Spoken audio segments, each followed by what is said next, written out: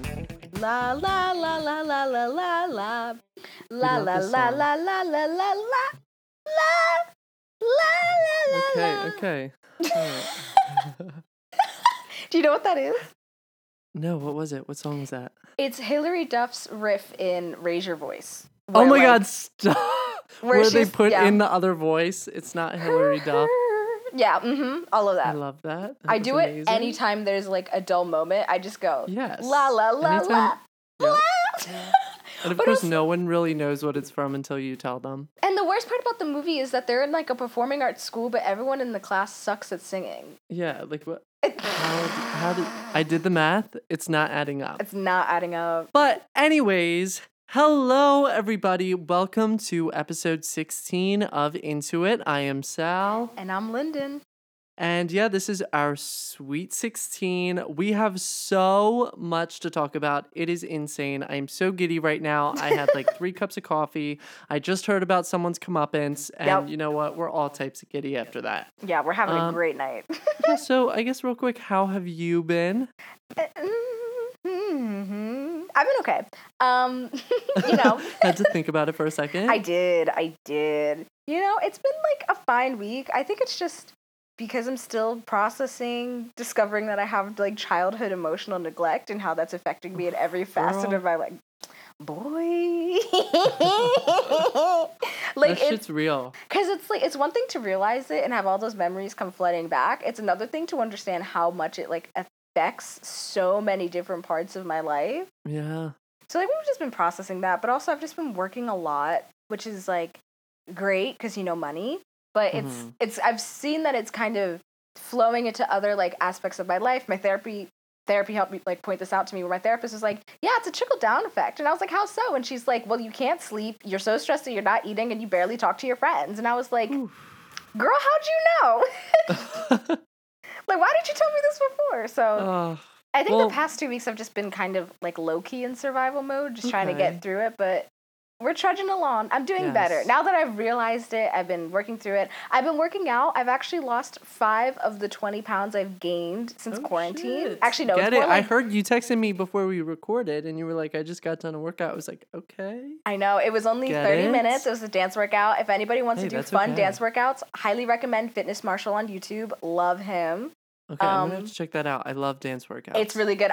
I recommend Dessert, Break My Heart. And actually, he has one for Boss Bitch, and it was so good. I did it for the first time today, and I had a lot of fun. A lot of fun while doing it.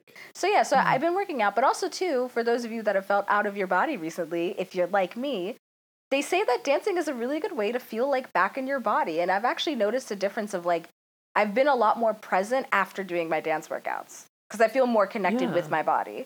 So of course. So yeah, I mean, I haven't been like the greatest, but like I've been getting through it, and I've been doing some healthy things like drinking water and dancing. Yeah, yes, drinking water, of course. Yes, except I gotta run all the way back to New York this weekend to get my absentee ballot, because of course now it's like almost too late for it to be sent on time, so I'm gonna like bring it back to PA with me. Absolutely not. Hope everyone has a voting plan, has your shit together. Yes, and also too, in your state, find out if you don't get your absentee ballot in time, find out if there is a way that you can at least still be able to like go to the poll and still vote on election day. Because I know a lot of people in Pennsylvania whose ballots are missing. So it's not funny, but like. Yeah, I'm not surprised. But that's a whole nother situation. Yes. Today we want giggles. We want laughs. Yeah, giggles. That's why we're here. We're here for laughs. I've been good. I've been fine. I really don't have much news to put out there in the world. Today was a good day. I was giddy all day. I was laughing it up all day, and we need those days. Yeah, we do. So we have so much to talk about. Speaking of childhood traumas, we're going to be discussing that today in our Book Nook. I didn't realize how much she was going to be so open in this book. I'm really excited to talk about it because she is so open. So get ready. After we're done with our hot topics and tittering tweets, we're going to be diving into Wayward Child. So get ready for that. And it's already halfway through October, and it's time for our top songs of October, which is crazy. It doesn't feel like it's halfway through October. I say this every month, but it's flying by. So I guess I'll start with my top songs. In honor of warm days, cold nights, late October, one of the greatest pre-chorus lines of all time. We have Mariah Carey's The Distance featuring Ty Dolla $ign. As you should. No, As we should. As Listen, you should. it was hot as fuck today. We got a warm day, and it's cold right now. Cold nights, late October.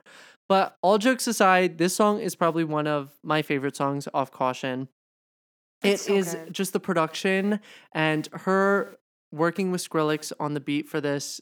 It's just so good. And you listen to the beginning of the song with all the synths and you don't know where it's going. And then the beat drops and you're like, what the fuck? And then you have the hook. And then she does the octave jump. And then Ty Dolla $ign's verse is just amazing. And it's just great.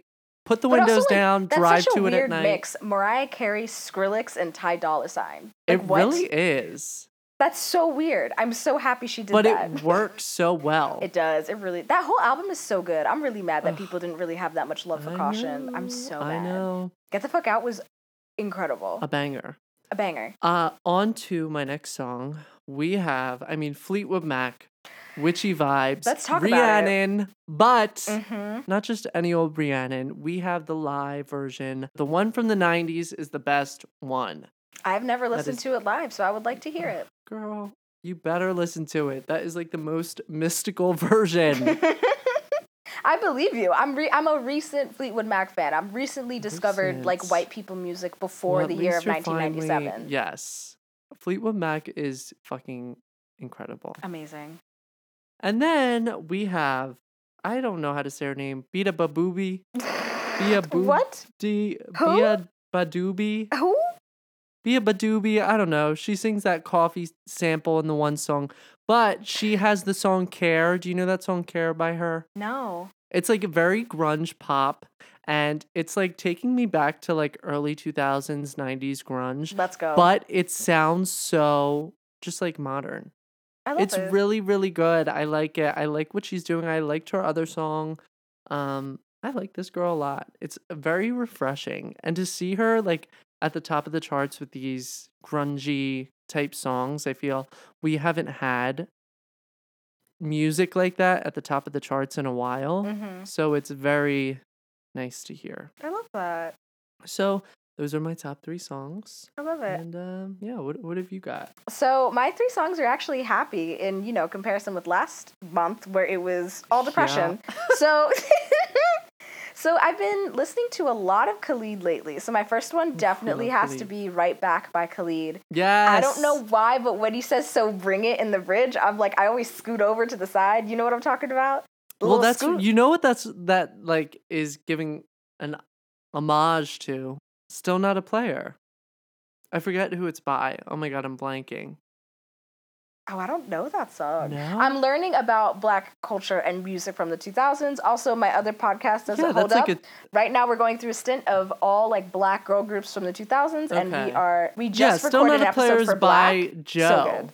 Yeah, it's by Joe. It's from like the early 2000s. It's like an early 2000s bop. Still Not a Player. That sample's been used like so many times. Okay. But yeah, that's like. He's paying homage to that song. I love it. But just yeah, I love he needs to keep doing it. I absolutely love it. My next one. Okay, no, I'm gonna do this one next. My next one is "Holiday" by Little Mix. So if you're a Little Mix fan, banger. Isn't it so good? It's so good. And it's just so fun and cute. The music video is a little but like the actual song itself is so much fun. It's like the music video is, I'm sorry, it's bad, but the music is good. That's a shame, and like but the song's good. Especially too because I am a Little Mix fan. I came in like during Get Weird era, their 3rd album, which in my opinion was their best album, and like the 2 albums after that kept getting worse and worse, and their last album, Little Mix 5, was like they clearly were using a black scent in so many of their songs for no reason.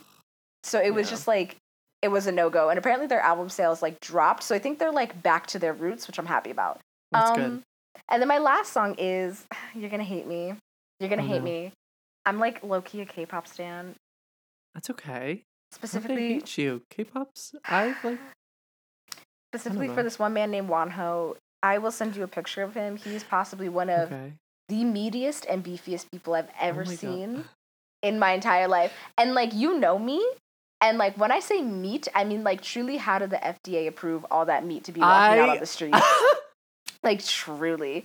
He is so attractive, but he's like also so sweet. And he used to be in a band and then he had to leave because of this whole thing. And like, Now he's able to have his own solo career. And then apparently because he's so like beefy, his like old management company like forced him to lose weight because they thought it was like unattractive how big he was. But he's like all muscle. He is Sal.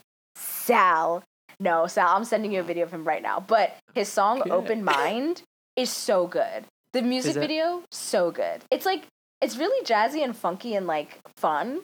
So it's like, it's a cute song. I really like it. So yeah, those are my 3. That is all for our October songs. Make sure to go check out our playlist. It's linked in our bio. We compile all of our favorites into that playlist. And yeah, we have so many stories coming up. We have some juicy news. I thought this week I literally was putting stories together, not yesterday, but the night before. And within a day, my news feed completely changed. I had to like take out some stories because we have some good stuff. I have no idea what's going on. I know.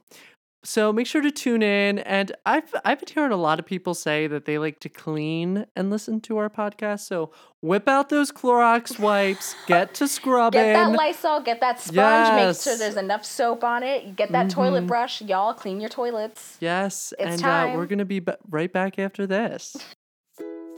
I'm Annie. And I'm Jill.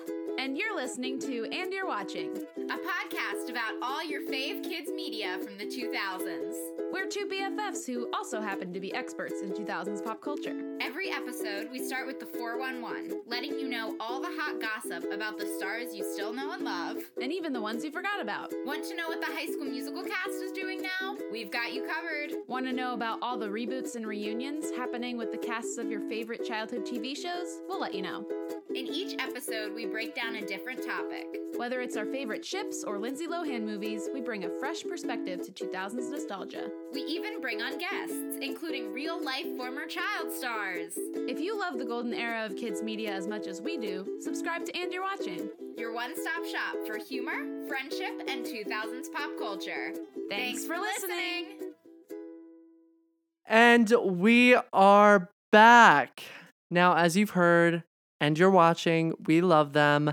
They have a podcast all about everything 2000s. They're talking about all your favorite childhood shows, movies, you name it. Go check them out. We love their stuff over there.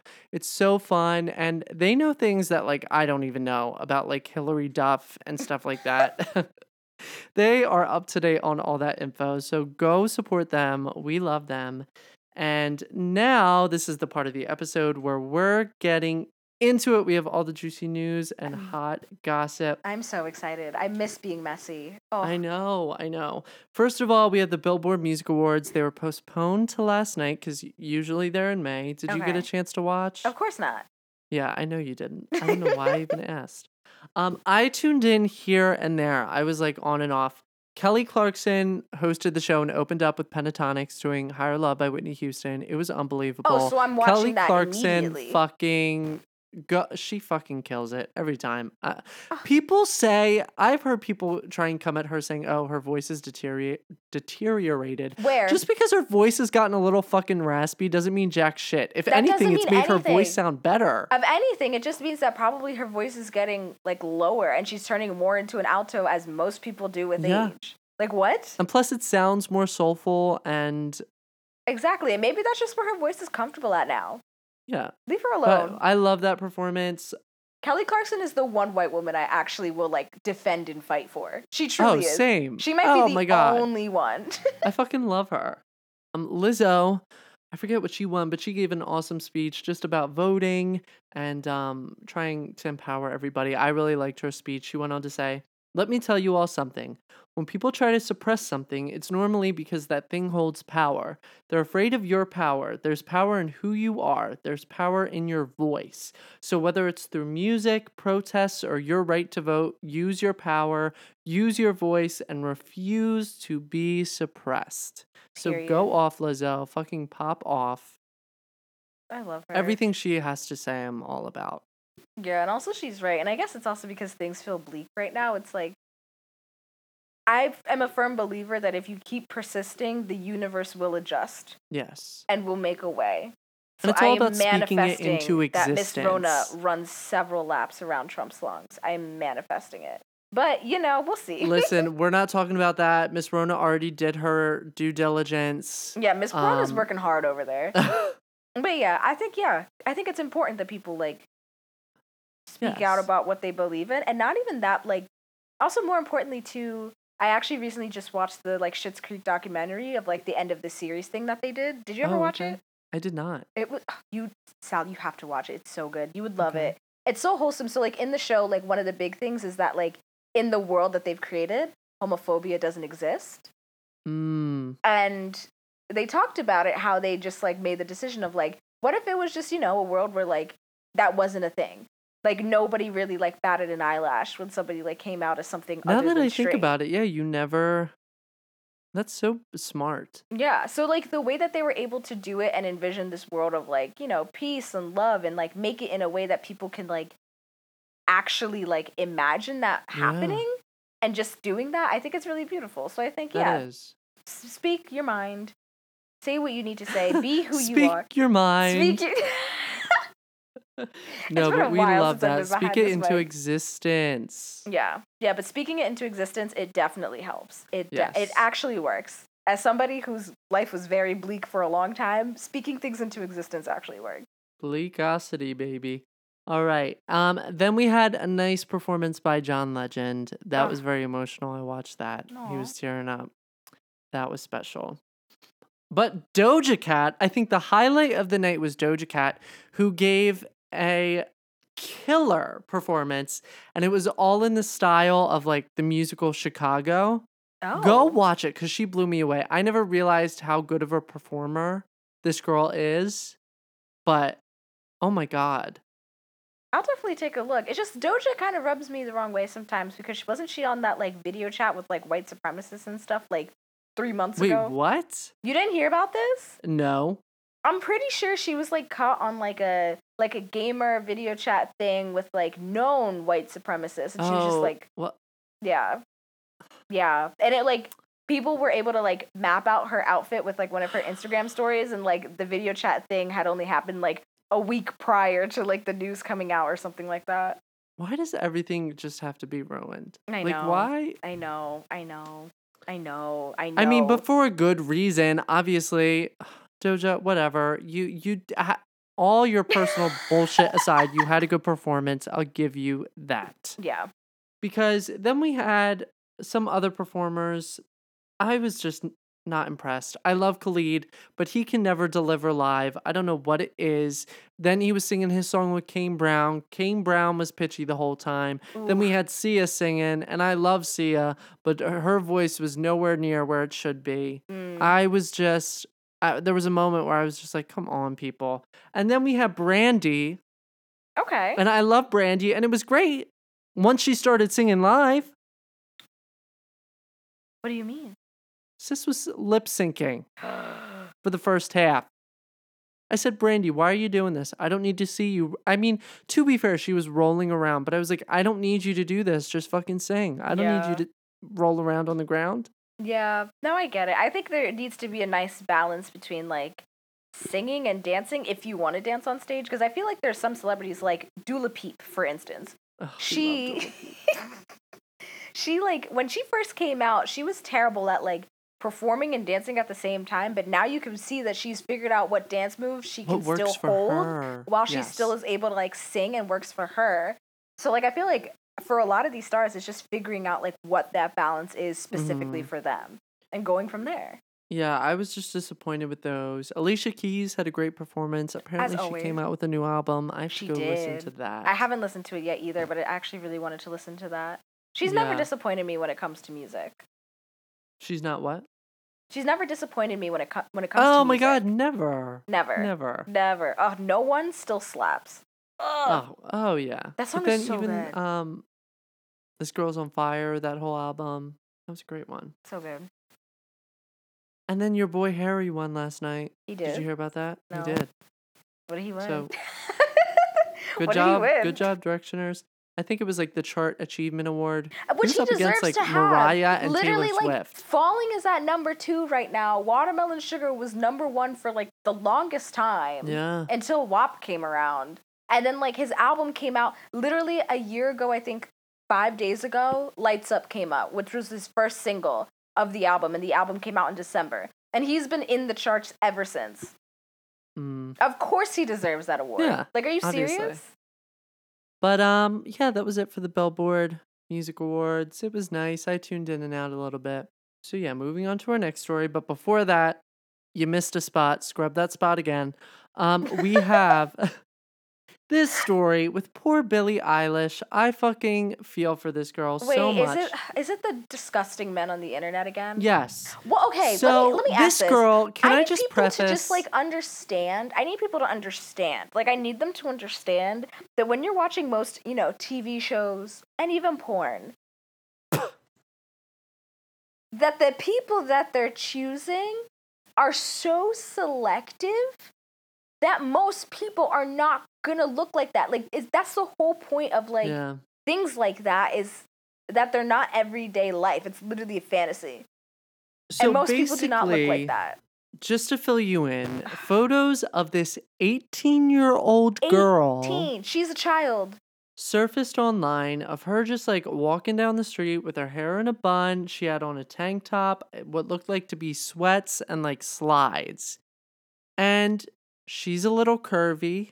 That's okay. Everyone's body is different. Yeah. And I'm curvy people too, the were fuck? going off in the comments, coming out after her, saying that she looks, ginormous and all this shit. And I just don't get it. I mean, this poor girl has literally shielded her body off from everybody From for literally pedophiles. a few years now. Yeah. Because she doesn't want that to be the focus of her career or her image. She wants it to be her music. That's why she's worn baggy clothes all the time. Yeah, and So even if she I had understand. like a society's perspective of like an amazing body, she still has the right to wear crew necks and sweatpants all the time if that's what she wants and if that's what she's most comfortable in. Like, I don't understand people being like, she shouldn't be wearing that. It's like, well, you're not her. Well, she's walking down the street, like, in her own private moment. Yeah, like she's minding her business. This is some paparazzi shot out of the blue. Like, leave her the fuck alone. That's one thing I hate about America is, like, paparazzi as an entity. Mm-hmm. And, like, the way that their whole thing for a lot of them is to get ugly pictures of celebrities and stuff so that they can plaster them on, like, different magazines and stuff. And, like, learning that France actually makes, like, being a paparazzi, like, an illegal, or, like, taking pictures of somebody and posting it without their consent is, like, illegal. Like, illegal. Yeah. So, like, paparazzi essentially doesn't exist except for things like premieres and stuff like that, where, like, they call them in to, like, do that. So it's, like, I just don't understand, like, and she's also 18. She's 18. They literally had a countdown until she turned 18, aka she was legal. Men disgust me to this day. Yeah, it's fucking fucked up. To And this luckily, day. a lot of people are coming to her aid and, like, are defending her. I think it was only a select few who were really, like, ripping her to shreds, and then everyone was like, hold up. Like, enough. Bottom line, this girl's 18 years old. Okay. And honestly, too, like, I hate to say it, but I'm kind of proud that as a society we've progressed past that, like, attacking people for their body. And now, like, clearly you can tell, like, with the new generation, especially There's on the a internet, shift. it's like, there is definitely a shift, which I'm happy about. For sure. Slowly but surely, there's a shift. I don't know, but that just upset me. Shout out to her. Yeah. I mean, Bellyache slaps. Ocean Eyes, her voice is gorgeous. Like, she scares me, but her really voice is care for her gorgeous. music, but I mean, I respect her as a person and as a singer. I think she's doing her thing. She's very successful, so she's obviously doing something right. But yeah. Mind your own business. Literally mind your own business. It's not that hard. But what are we to say? We're like in everyone's business. This podcast is anyways. That's the whole purpose of this. Well, yikes. Okay, so you know a lot about this. I do not know a lot of information about this whole incident. Okay. But Tory Lanez has been charged in the Megan Thee Stallion shooting. Did you hear about that? Yes, he has. Yes, he has. I heard that they were going to press charges. I didn't know that So he was the actually charges charged. filed by the Los Angeles County District Attorney include Okay. assault with a semi-automatic firearm, personal Mhm. use of a firearm, and Mhm. carrying a loaded, unregistered firearm in a vehicle. Mhm. In addition, he faces a gun allegation and a charge that he personally inflicted great bodily harm. Yes, he did. Yes, he did. To prison! So basically, didn't he shoot her in the foot? Weren't they having a fight? And So, I don't know exactly all the bits and pieces of the story, but according to Megan, he did shoot her, but when the police came, she lied about who it was because, police, he's a black man in America. yeah. She still, even after getting shot by this person, protected him in that sense. Mm-hmm. So that's why, initially the charges were dropped and stuff like that, but he just kept speaking out about it, but, saying, incorrect things about the situation. So she, went on Instagram Live and, told her story, and it's just the fact that even after getting shot, she, as a black woman, decided to protect this black man, and just, That just says everything. It says everything, and the fact that she even felt the need to go on Instagram Live to have to, tell her side of the story, too, because of the way that he was handling it is just... It's absolutely heartbreaking. Megan has gone through so much, especially in the past, 2 years alone. She's gone through so much, and now, with this trial and everything, this is going to be another thing for her to process, but... I know. Apparently, if convicted, he faces as much as 22 years in state prison. Wow. So this is serious. Yeah, this is... I mean, he shot, she actually He literally had, a shot her bullet in the wound. foot. Yeah. And I remember being on Twitter, and people were joking about it, and I was like, what the fuck? This is, kind of... really scary. This is legit. This isn't some... Oof. Yeah, I was really hopefully upset when I justice found is out the news. served. I mean,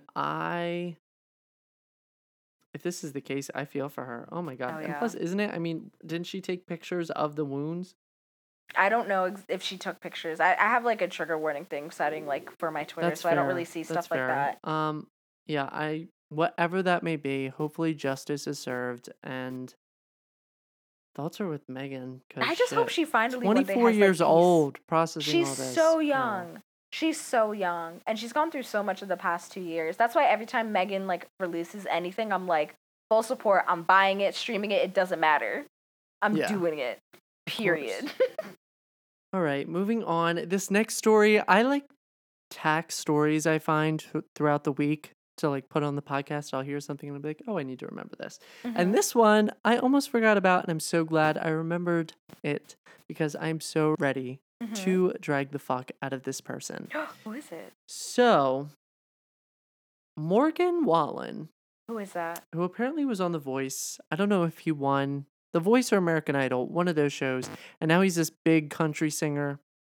Okay. Already off to a bad start. Yeah, was nixed by SNL for his appearance this past weekend after he violated the COVID-19 safety protocols. Oh, Lord. So, apparently, earlier in the week last week, he was seen at an Alabama football game and then was caught on TikTok over at some sorority house, allegedly. What? And then at some bar, kissing all these young girls and making out and gallivanting around when we have a freaking pandemic going on. I like how the best part about it isn't even the fact that he was at, I mean, how old is he? This man's 27 with a child. Okay, so it's not even the fact that he was, gallivanting with clearly much younger girls than him.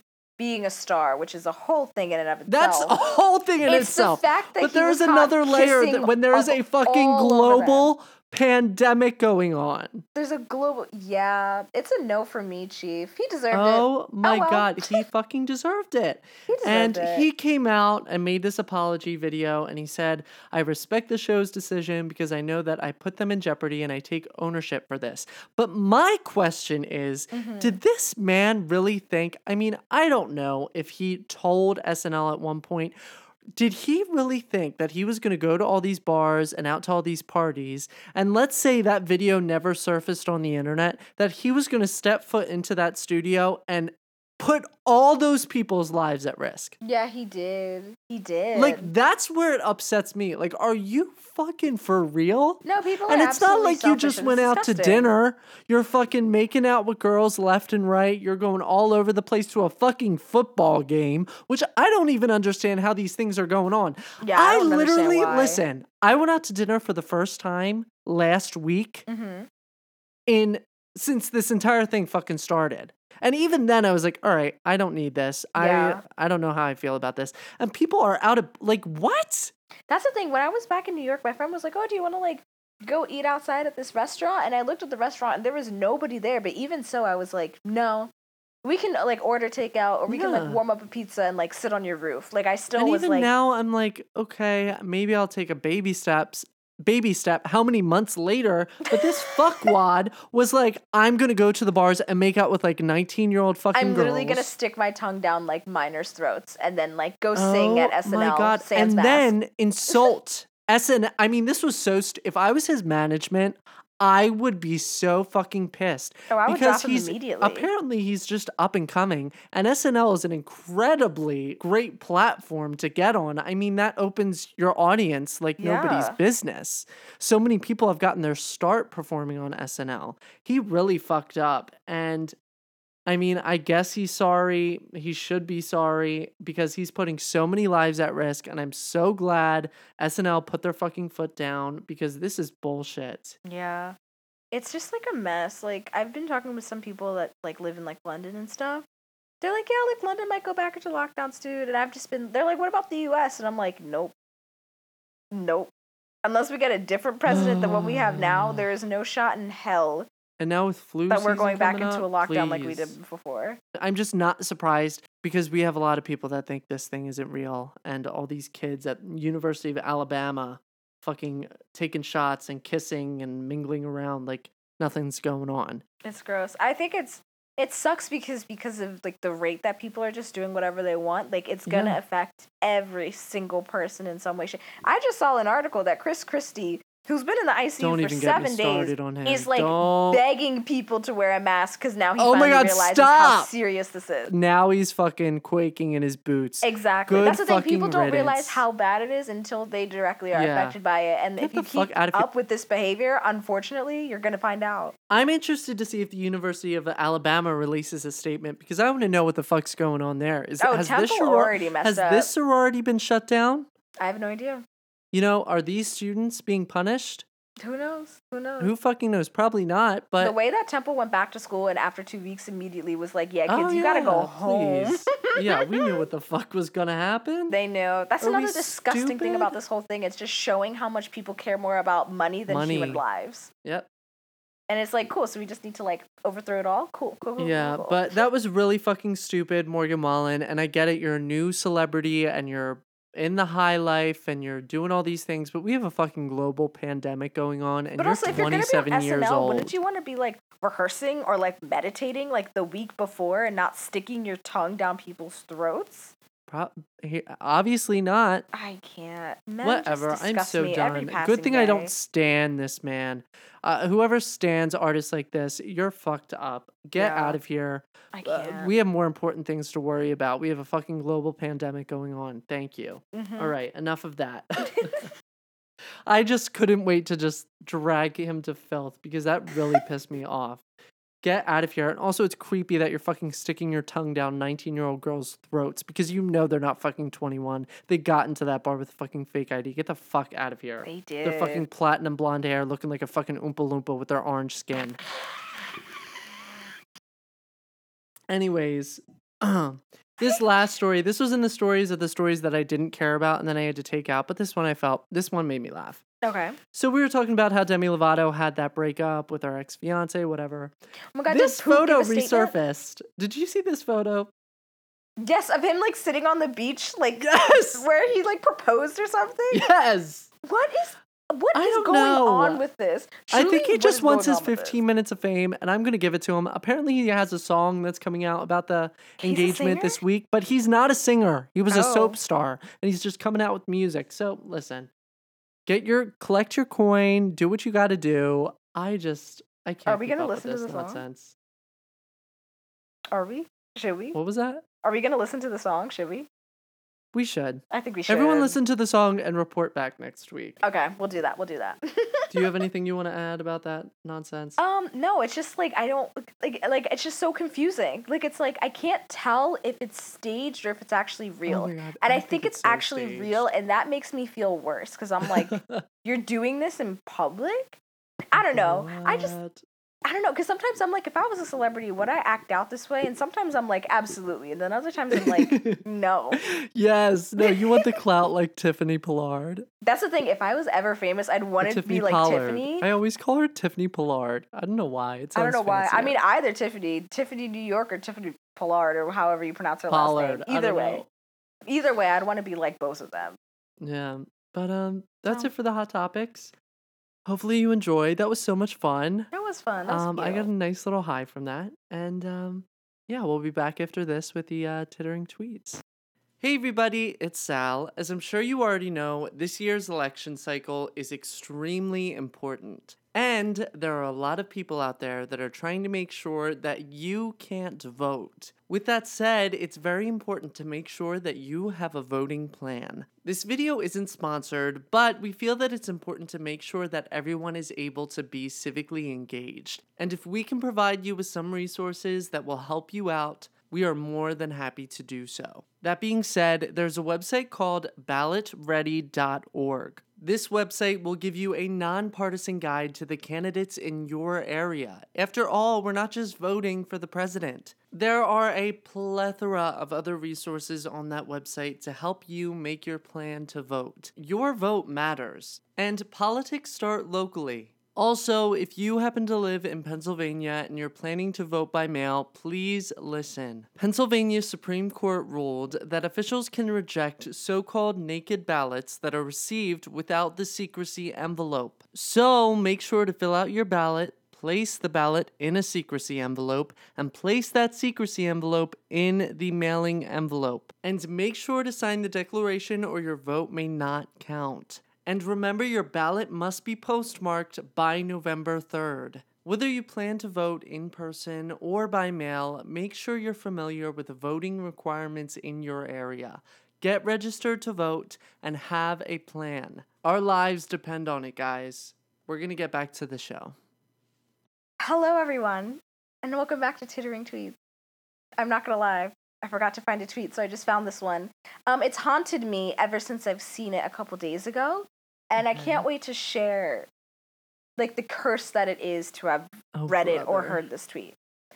It's by @NormalSizeNaomi, and they said, "Found out today that some boys use their ball skin in the shower to collect water like a cup. Is this true?"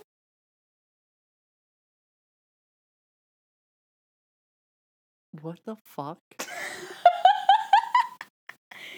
Is this true? I have never partaken in that. I don't know what the fuck that is. Okay, because I sent it to my friend and he was like, yes, and like didn't elaborate, and I didn't want to like press.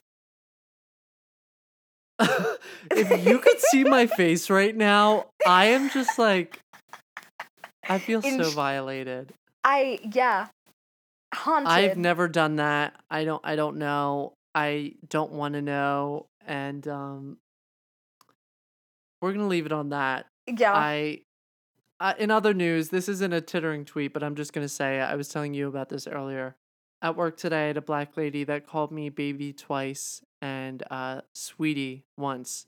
And this was all in one little interaction. And immediately, I felt like I was transported to heaven and being hugged by Jesus Christ himself. Every time a black woman calls me baby or sweetie, I'm instantly transported to heaven. Yeah. And every time a white woman says it, I feel violated.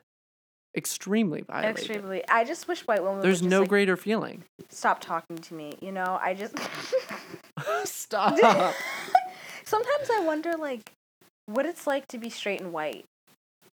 Like, I truly don't understand what it's like to live like that. What's it like just being, like, straight? Like the owl said in that fucking Tootsie Pop commercial, the world may never know. Not Tootsie. crazy. How many licks does it take to get to the center of a Tootsie Pop? The world may never know. The world may never know. And on that note, that is all for our typical gallivanting around. Gallivanting, I keep saying that word because I love it. It just I got like a flies off the tongue so image easily. of like a knight riding on a horse when you said gallivanting. I love that. I love that for you. So now's the time to get into our Book Nook. So drop the Clorox wipes, drop that dustbuster, Get your copy get out your book, get out your annotated notes because Mhm. I have like 6 pages of notes here. I'm not even kidding. Okay, we can't go through the whole first part though. I'm only halfway through the first part. Okay. So I Okay. just stopped after her first like encounter of racism where she did the show and her dad came and they never asked her to do like that fifth Huddle. grade show again. Okay. So that's just where I We're stopped. going to be back after this.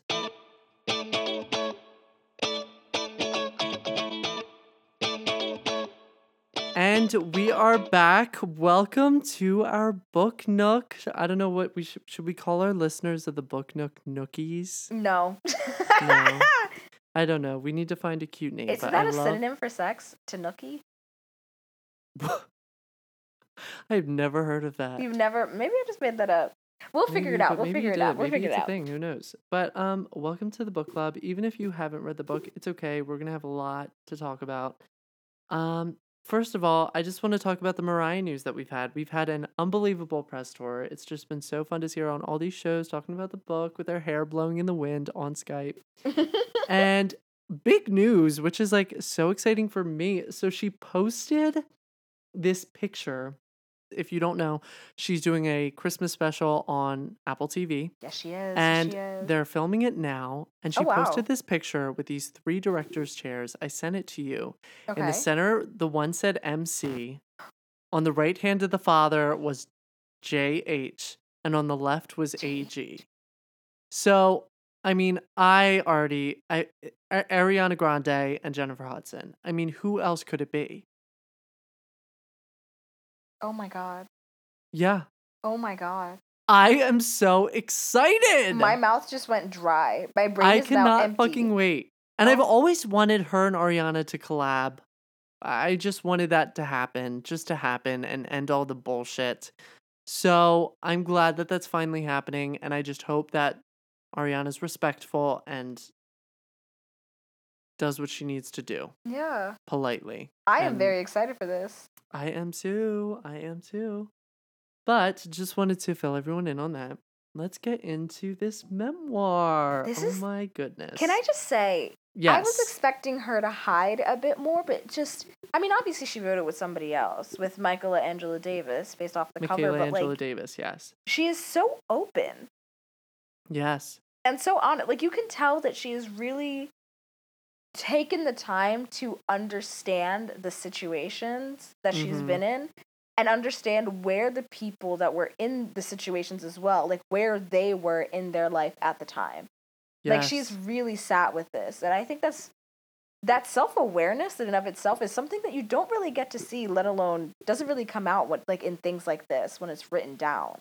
And I think you can agree in that this isn't your typical celebrity tell-all book. This is more about just the human spirit and coming out of one's trauma, with like all celebrity aside, just her as a woman and Yeah. a human being.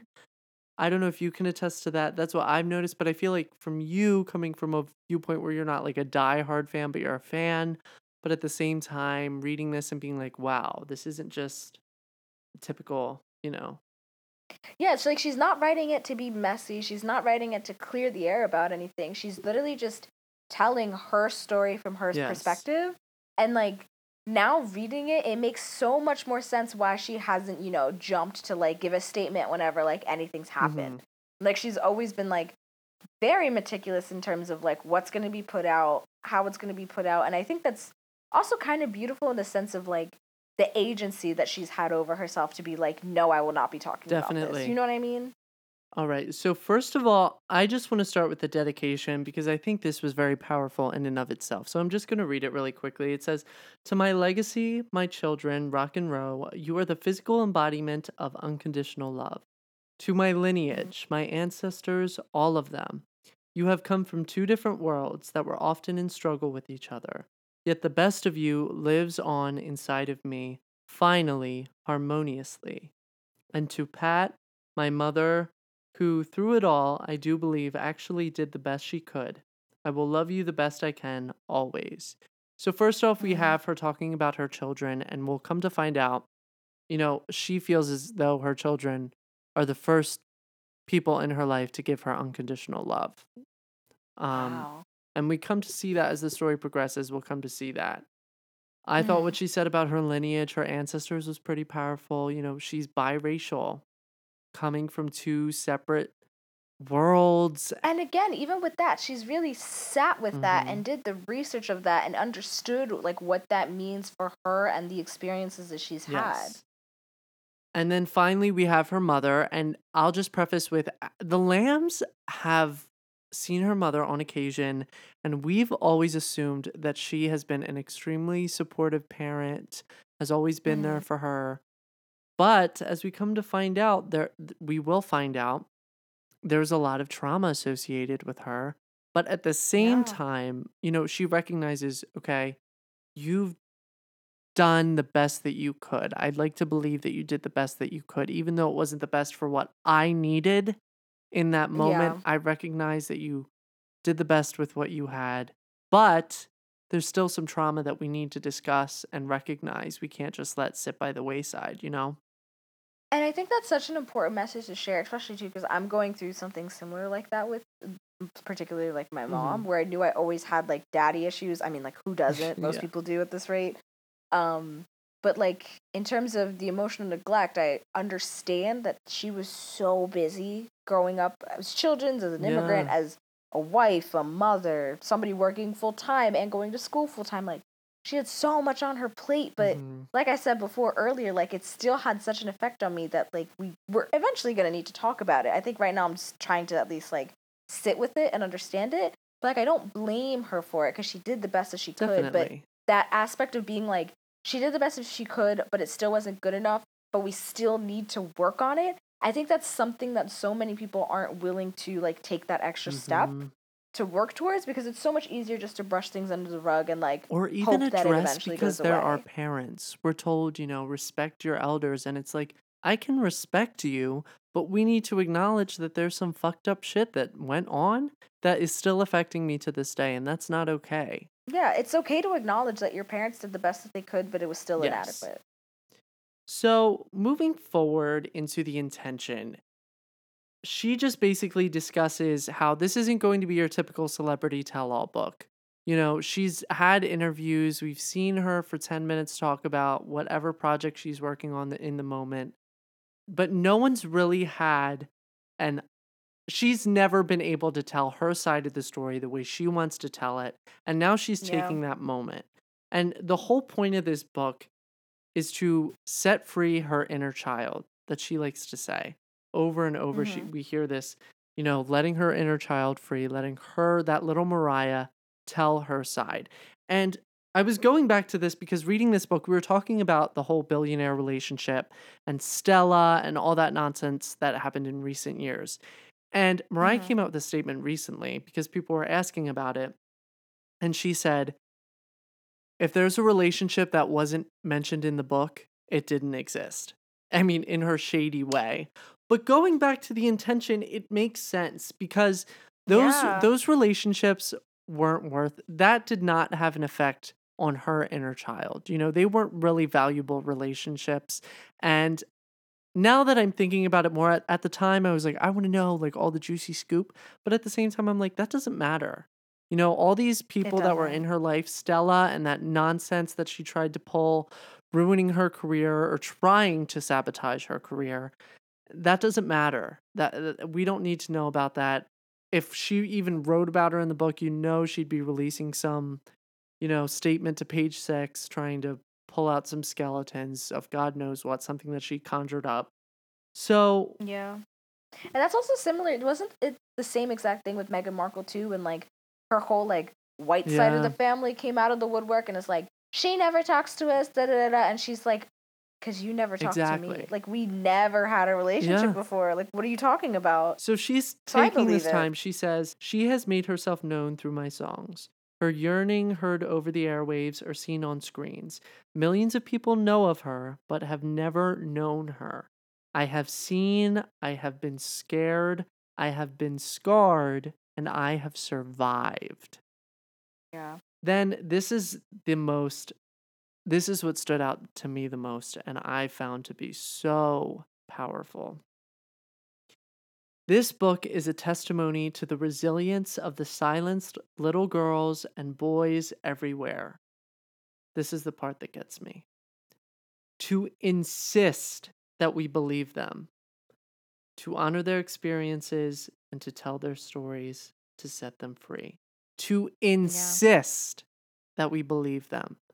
I think that's so important. You know, when people have trauma, they're confronted right away with doubt and they're gaslit. They're told that never happened.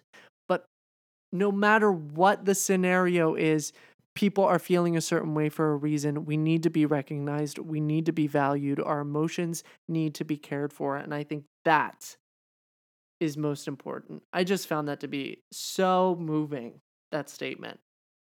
Oh, absolutely. You literally took the words out of my mouth. It's just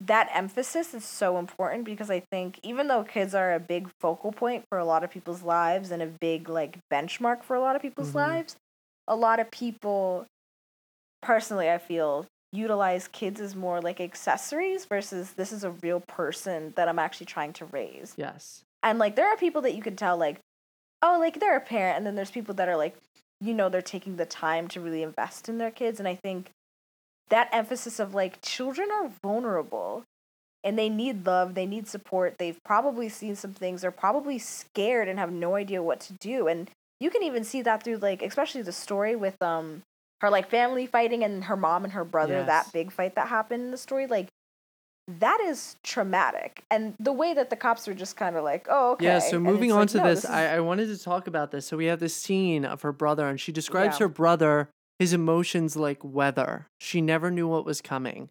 And there was, in this scene, her brother literally knocks her mother unconscious. And I think at the time, Mariah's like 3 years old, maybe 6. Yeah, she's so young. So young.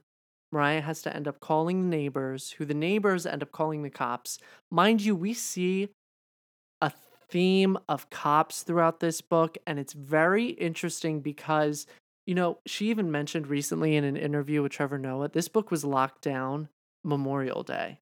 So before like, it's not like she's writing this just now because of the moment. Like, and she even said, she goes, you know, this shit's been going on for years. It's about time we finally acknowledged it. So we see this theme of people instantly calling the cops for a black family, you know? But we have this quote I just want to read. It says, one of the cops looking down at me, but speaking to another cop beside him said, if this kid makes it, it'll be a miracle. And that night I became less of a kid and more of a miracle. I mean, we have this notion in society, you know, the cop probably meant it like, oh, we're going to see her in jail in 10 years. She's just going to be a cycle of this behavior of people in these rundown communities beating the shit out of each other. And Exactly. But it's just like the way that they looked at her as more of an object than a person shows a lot. Yeah. It shows a lot, and I think it also just shows how, especially the policing system currently, is not set up to help people. It's more to, for obvious reasons, like police people. Yeah. And I know personally people that have recently called the police for different, like, similar situations of, like, family domestic abuse. And, like, my one friend that it happened to them, they literally handed them a pamphlet on domestic abuse after they, like, handcuffed their family member. And they literally were like, what the fuck am I supposed to do with this? Like, this doesn't help me in any way, shape, or form. That whole scene just broke my heart because she was so young. And I think that's something that's super important, too, to know about Black families and young Black mixed, you know, people of color children, is that our innocence is stripped away so quickly, and you can tell throughout the book that it just progressively keeps getting stripped away with every passing year, with every passing event. Yes. Because of things of, like, that like white people in your neighborhood have done to you directly. Speaking of this, I want to talk about Alfred Roy Carey, Mariah's father. I just want to give some backstory on this because we see this. We see this trickle-down effect into the children's lives, how race from their parents, the trauma that they have, has played a part in their own lives. Now, Alfred Roy Carey, right away, she tells us, he served in the military. And we have this notion that, he served his country, but his country didn't serve him. They basically said, fuck you. And that's a common theme I've seen for a lot of Black people So and immigrants. while he was enlisted, we have this scenario play out of a white woman who was at the base, just said that she was raped and that a Black man didn't point any fingers, nothing. And Mariah says, on no evidence other than his not being white, my father was accused of the crime and placed in a jail on the base. And he was given a supervisor, and Mariah compares that to, much like assigning a Black overseer on a plantation. Yeah. Then we have this scene of him finally being freed out of the jail, going up on the mountain, and Mariah leaves it open and says, he had a gun that was loaded, but he wasn't going to be killing himself. So who knows what that meant, but the psychological trauma that had to have on him, someone who served his country and was doing what he was told, but at the same time being conflicted with that and being told that you're, garbage on the mere color of your skin and accused of crime on the color of your skin, not based on your actions. I think that's something that a lot of white people don't understand is that even if a Black person does everything correctly in the book, this system that we have is literally set up for Black people to fail. Yeah. And that is where the outrage stems from initially, on top of all of the other, trauma and just ridiculous things that's in place right now. And that's something that I feel like a lot of people need to understand is that as a Black person, it doesn't matter how good of a person you are, how neat you are, how you act all the time. It's like something's going to happen to you. Yeah. And it's not going to be fair and it's not going to be your fault. And that is why people are angry, because it doesn't matter what you do. And even if you were like not so squeaky clean, your humanness should not be stripped away from you solely based off of the color of your skin. Exactly. So yeah, I think this experience really took a toll on him. I mean, we come to see that he's very, very clean cut. He's very like strict with the kids. Yeah, like everything has its own place, it seemed. Yes, everything had its own place. He was very organized and had high expectations for his kids. I mean, we had this part where Mariah, debuted and she won 2 Grammys and he's comparing her to Quincy Jones. Like, okay, you have 2 Grammys, yeah, but Quincy Jones won 7. Like, and what are you doing? And that's another thing too, because like as someone with African parents, yeah, that part hit. It really hit because it's that other notion that I think a lot of my friends too are going through, especially like because a lot of my friends are children of immigrants and stuff like that, and that's a very prevalent theme in the immigrant community in general. Yes. And like breaking away of that notion that you always need to like be as good as somebody else and like needing to at least within yourself be like I am enough, or like this, what I have done is a win. So it is okay if I sit and celebrate this win, even if I only got 2 Grammys and this person that's been in the business for fucking God Quincy knows how Jones long got 7 in the same award. Like, I still got 2 Grammys for my first album. Yes. Like, come on. Yeah. But then we also have great moments with Alfred and Mariah. She had her Sundays with him. He would make his linguine with white clam sauce, which was foiled by her grandmother Addie with the Parmesan cheese. I thought it was her aunt, not her grandmother. No, that was her grandmother. That's Alfred's mother. But then they had their Sundays and they she didn't have their really Sundays. reminisces, and we'll come to see with her relationship with her mother how this is a huge contrast from because she's with her mom 6 days a week, but she had these Sundays where she had a routine. Her mother was described as being a free spirit, very bohemian. Mariah didn't have a routine. She didn't feel safe living with her mother, but her father provided her with that. And then we would also have these cute moments of like the Ritz cracker. Like she was not allowed to snack. She was only allowed to have 1 Ritz cracker before dinner, and that was it. Yeah. And I think also that duality of like, this relationship isn't the best, but you still have good moments of it. Yes. That is something that I feel like not enough people talk about. particularly when it comes to parental relationships where you're like, there is a lot of pain and hurt in this, but I still want to have it because there still are like good times. Or even like maybe needing to be like, even though there are good times in this relationship, I need to step away from it because the bad times are like too bad. You know what I mean? So like I really like how she exhibits that, like, yeah, me and my mom like weren't best friends. Yeah. But we still have a strong relationship to this day, even though, like we were talking about before, like there's a lot of work that needs to be done there. Yes. And going back to her brother, now that we're talking about the father, we have this fight when Mariah's 3 between Alfred and Morgan. And she says, I'm going to read, by the time I was a toddler, I had developed the instincts to sense when violence was coming. That stood out to me. I was like, Jesus Christ. Yeah. By the time you were a toddler, you could sense when abuse was just around the corner. And she goes on to say, the misunderstanding and emotional distance with our father was my brother's perpetual and crushing agony, and it resulted in his absolute rage. Yeah. So we have this huge fight between Alfred and Morgan. And at the time, Mariah's Nana Reese pulls her aside, and we have this moment of her laying her hands on Mariah, telling her everything's going to be okay. She's going to get through this. And we'll start to see this theme of figures outside of her immediate family who see Mariah, who see her into her soul and will say things or not even say a word and just look at her, and she finally feels seen. You know what I'm saying? Because she's not able to get that through her family members. Yeah.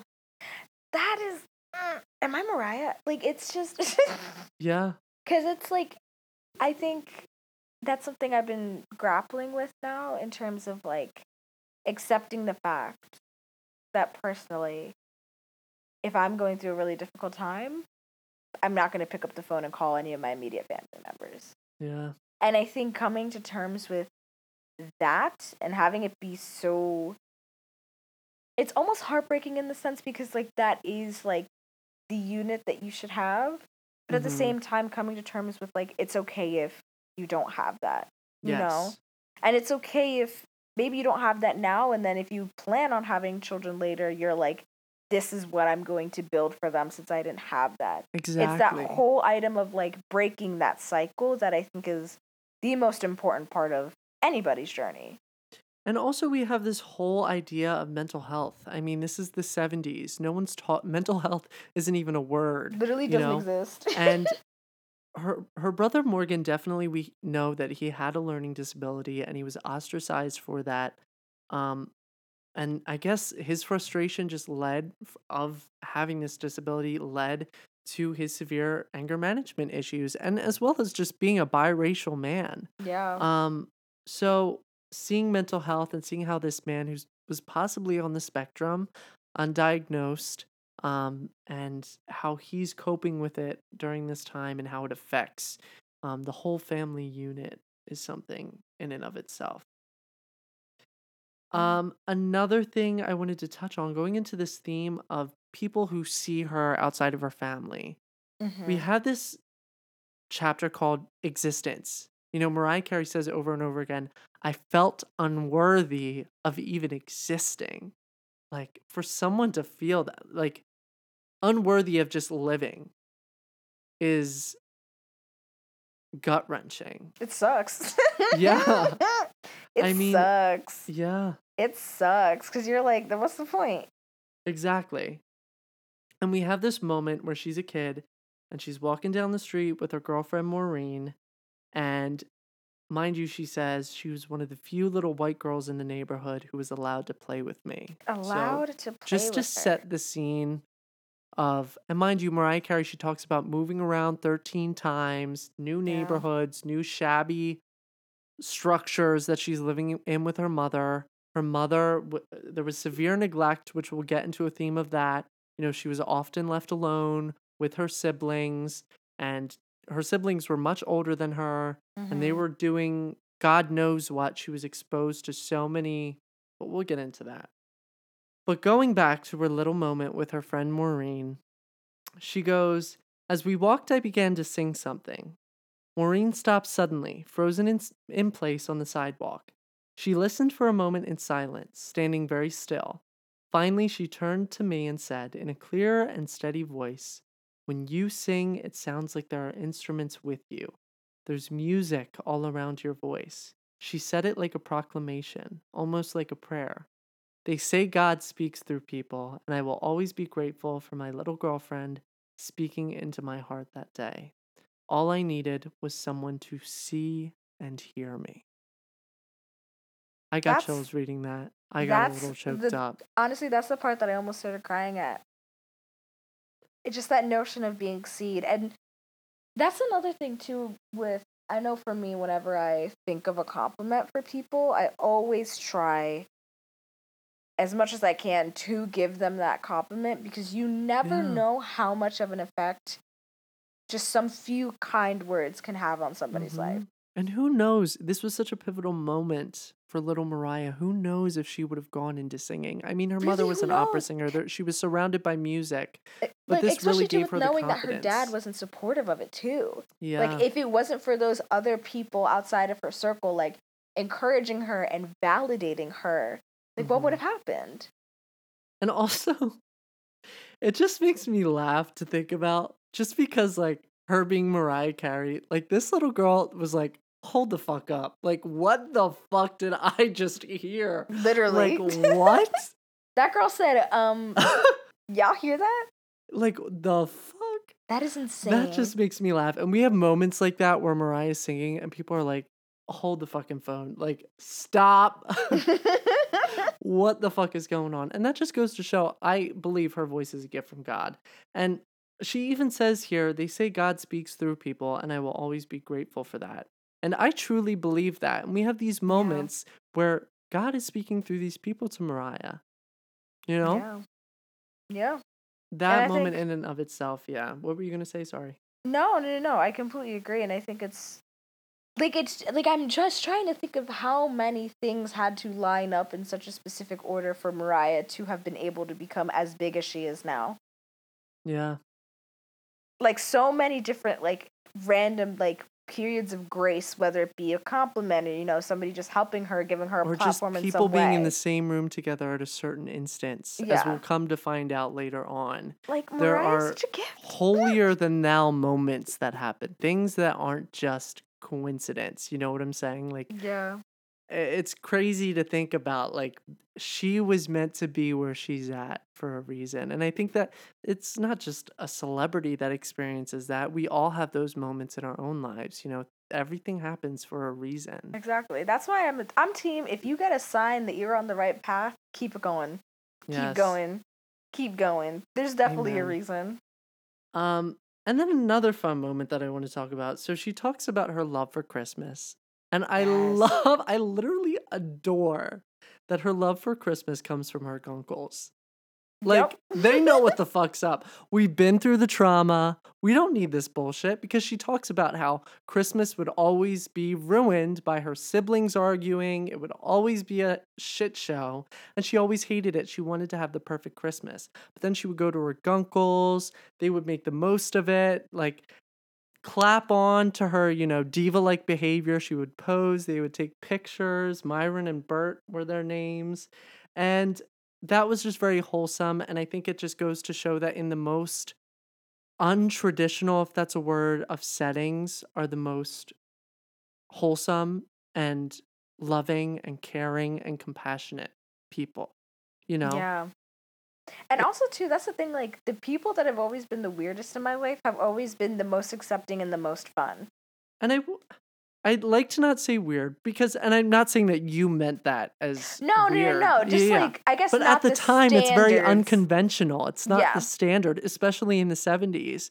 And Christmas, which is such a Christian and holier than thou holiday, this is where she finds the most solace, you know? And I think it's also, too, of that notion of, like, this is a time of peace and harmony, and also just, like I personally don't identify as Christian anymore, However, did I listen to Leslie Odom Jr.'s Christmas album last week in full? Absolutely. You know I while love I was Christmas. stressed. I love the holidays, yes. It's just so, especially to the holidays, it's just so nice to be like, this is a moment of just peace and we can just sit and listen to beautiful music by the campfire and just be. Like, yes. Of course, some people, have high standards for holiday things, but I think that notion of just like, this is a time where if you're extra, you can be extra and like no one's going to get mad at you. If you want to be simple and just sit by the fire, you can also do that, and that's totally fine. And again, this is adding to the list of people who see her. We have Maureen, Nana Reese, now her gunkles, people outside of her family that are giving her the attention, giving her the love and care that she needs. She looked to them as a perfect family. Yeah. And I just thought that was cool. And then this girl decided to just drop, when I was 22 years old and wrote All I Want for Christmas Is You. I said, bitch. Literally. I'm here reading your book young. crying. Don't fucking drag me like this. And what am I doing at 22 years old? She was outta so here. young. Young when she wrote All I Want for Christmas Is You. Like, I didn't know that was her song.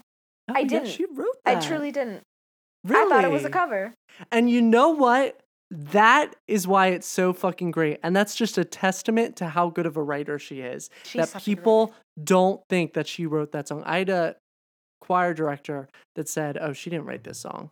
I said, okay, believe what you want, but she did. And that just goes to show how much of a badass she is, that she could write such a timeless classic. And that's another thing about this book that I really like, about how, like, the different snippets in her life, she also inserts the lyrics that were inspired by those moments. Yes. And, like, fully understanding that connection, too, is just, in such a vulnerable way, I think is absolutely beautiful. It's amazing. It's cool coming from a lamb, because we have these songs here and there, we've made our assumptions about her life, about her family. Okay, we understood this. But then there are so many things, like that teddy bear I held at night and Bye Bye was about her father. Like little things like that. There are so many songs I was like, oh shit, I never thought of that. That's so cool. And she sings some of these songs on the audiobook, which is pretty neat. But yes, going back into her music and just seeing how real she is as a songwriter is very neat. One more thing I want to talk about is her encounters with racism. We have this chapter called Coloring Outside the Lines. And I want to read this quote because this was very powerful for me. She says, and this is at the beginning of the chapter, "My first encounters with racism were like a first kiss in reverse. Each time a piece of my purity was ripped from my being. Left behind was a spreading stain, which seeped so deeply inside of me that to this day, I've never been able to completely scrub it out." She's right. Like, she honestly, the way she talks about racism is so spot on. Mm-hmm. Especially, too, because even though I am a Black woman, that element of being a daughter of immigrants and kind of being outside the Black community in that sense, I can relate to her, and particularly that feeling of her just being like, what?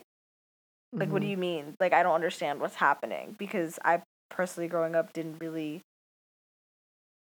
get it. Like, I didn't get how ingrained it was until I was in the public school system. You didn't have the language for it. You were a child. I was a child, but it also, too, it didn't, I guess, racism never directly affected me until I was in public school. Okay. Hold on, my sister's singing. Can you hear her?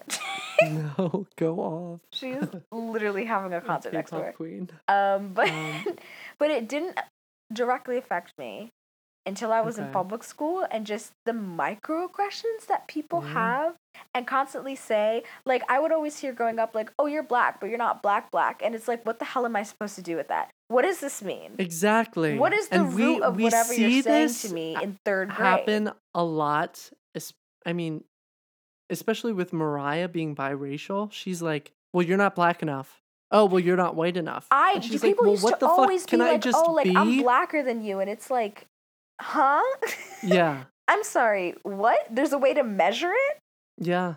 Like, she's, the way she talks about racism, I really don't have any, like, other additional comments, because she explains it so perfectly, just how ostracizing and how hurtful it truly is, and how Yeah. ingrained in society it is, to the point that people don't even understand the effects of it and how society is constantly perpetuating it. Mm-hmm.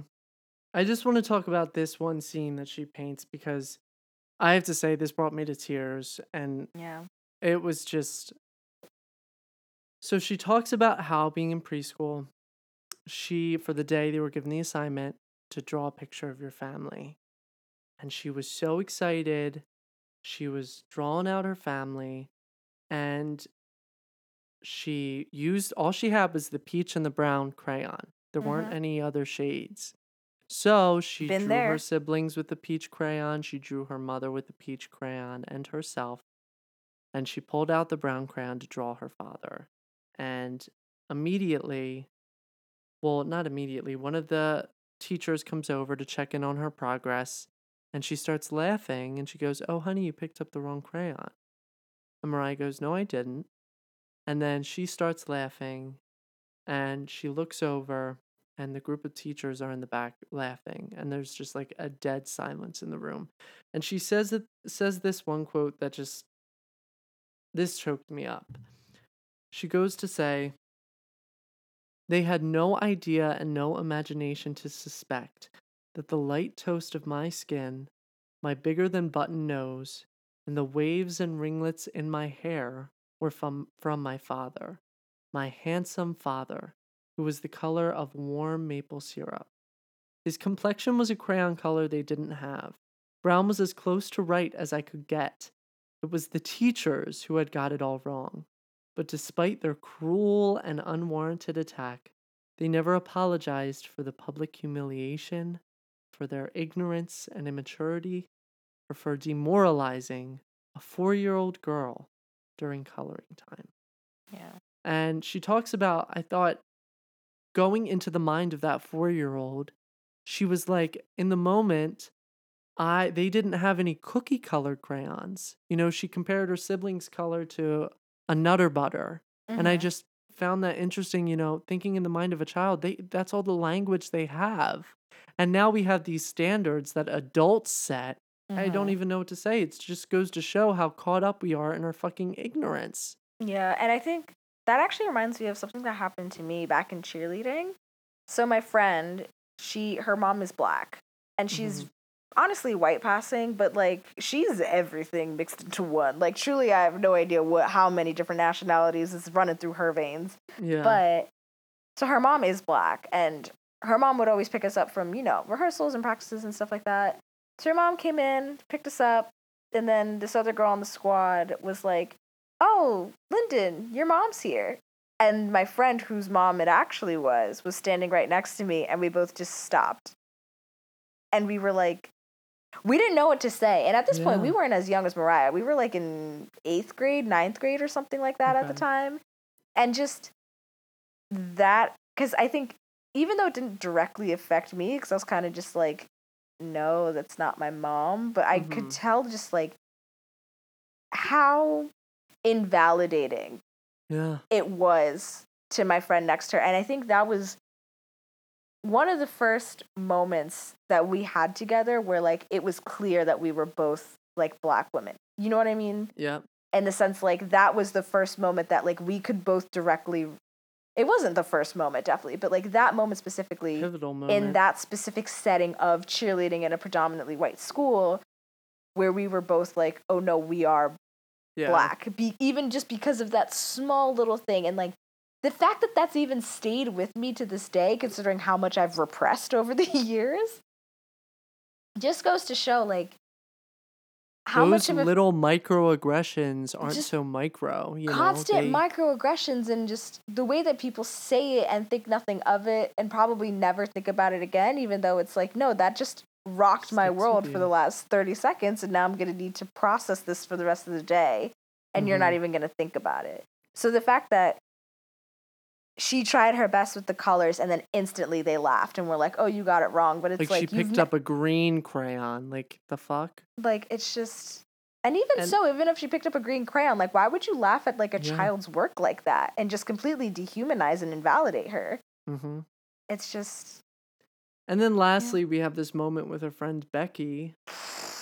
And I think this goes to show, like, because I'm trying to go into Becky's point of view. She grew up in a predominantly white neighborhood. They're like 6 years old. Yeah. You know, maybe she's never, clearly, you know, she's never interacted with a black person before because she hasn't been exposed to people of different cultures. You know what I'm saying? Yeah. Because her parents are so whitewashed. So we have this moment where Patricia is dropping off Mariah and her friend Becky at Alfred's house for a play date. And they walk up to the door, and Alfred opens the door and is so nice, like, "Hi, Mariah." And immediately, Becky breaks down into tears, crying, for screaming. what? And this starts to show the pattern of neglect that we see from Patricia, because immediately Patricia walks up to the door, grabs Becky, brings her into the car, and leaves Mariah and her father there speechless. They sit there in astonishment and never talk of it again. Nothing's ever spoken of again. That's another thing. Everything's swept under the rug. And it's like Patricia could have taken that moment to calm her down, explain that it's her father, everything's okay, you know, use that as a moment, a teaching moment. But again, this is the 1970s. Who knows what if Becky went home and told her parents something, what would have happened?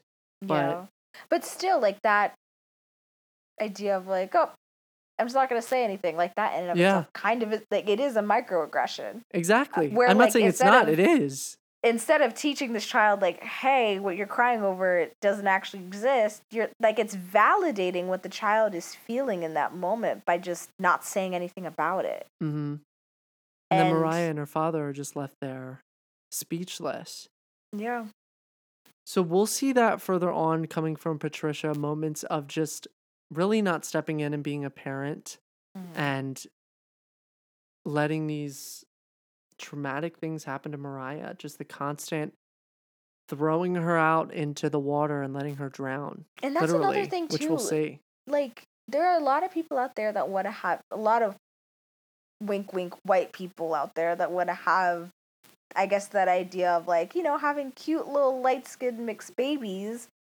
But a lot of those same people, literally fetishizing it, but a lot of those same people are not willing to step up to the plate and do the work that they need to do to ensure that that baby that's going to come out, like, no matter what, especially if you're, like, trying to have, like, a black biracial child, like, that child's still going to be black. In the eyes of society, that child is still going to be seen as black, no matter how light-skinned they are. And even Mariah goes to show, she explains the one-drop rule, you know? Exactly. So that's the whole thing. It's that idea of, oh, I want my light-skinned babies, but I'm not willing to put in the work to undo the systemic racism, even within my own family and within my own community. You know what I mean? So that is how far we've gotten. Do you have any other moments that you want to talk about? I was kind of leading the discussion. But no. That you actually hit everything I wanted to talk about. But the fact that we're only like an eighth into the book so far. Yeah, we're halfway through the first part of Wayward Child. This is a lot to dissect. See, I told you I could literally talk about every single chapter because it's so relevant and so... it's just such a life. And I think also the fact that she's like, what, 40-something now, and she's writing 50, this book about the 70s and all the injustices that happened to her, but she's like alive and kicking and like doing the damn thing at the same time. This was not long ago. Like, this was not long ago. This is as present as it could possibly get. And I'm just really happy that Mariah is as open and honest as she is with this book. Too. And that she's not shying away from any particular topic. No. And now she even says, now it's so funny, she's like, and from now on, if anyone ever asks me a question, I'm going to say, refer to page 126. I'm not telling you anymore. And amen to that. And I want to say another thing. We get a glimpse of Mariah's humor. There are so many moments when things are put into italics or in quotes, like her in her head, like making these witty thoughts, and we come to find out that that's a coping mechanism that she uses. But there are a lot of funny moments, a lot of laughs in this book, like which I the appreciate. Scene that you're just talking about with the little girl that started crying when she saw her dad, she literally was like, and yes, her name was actually Becky. Yes. When I say I screamed when I read that, scandal? I was like, Mariah, Mariah. You know She's the like, vibes. yes, her name is Becky. You know it's fucking Becky. But yeah, this was a great discussion. I really enjoyed this. If you're listening and you didn't read, hopefully this is a good motivation to read. We have this obviously isn't even half, but the Nope. next few chapters, just diving into her family, we get to hear more about Patricia and her siblings, and there's so much more to unpack. I'm so But excited. I'm so glad we had this discussion. Me too. I like this corner. Yes, me too. If you guys have any insights that you found, DM us, let us know. We'll talk about them next episode that you find along the way, because I know we have a few people that are reading along with us. Oh, yay. And yes. And that concludes this episode of Into It. This was so much fun. I had so much fun this episode. Yeah, me too. This was fun. Thank you. I missed You're you. welcome. I missed you too. Alrighty, we're gonna be back next episode, and yeah, keep on keeping on. Yeah. Bye, guys. Bye.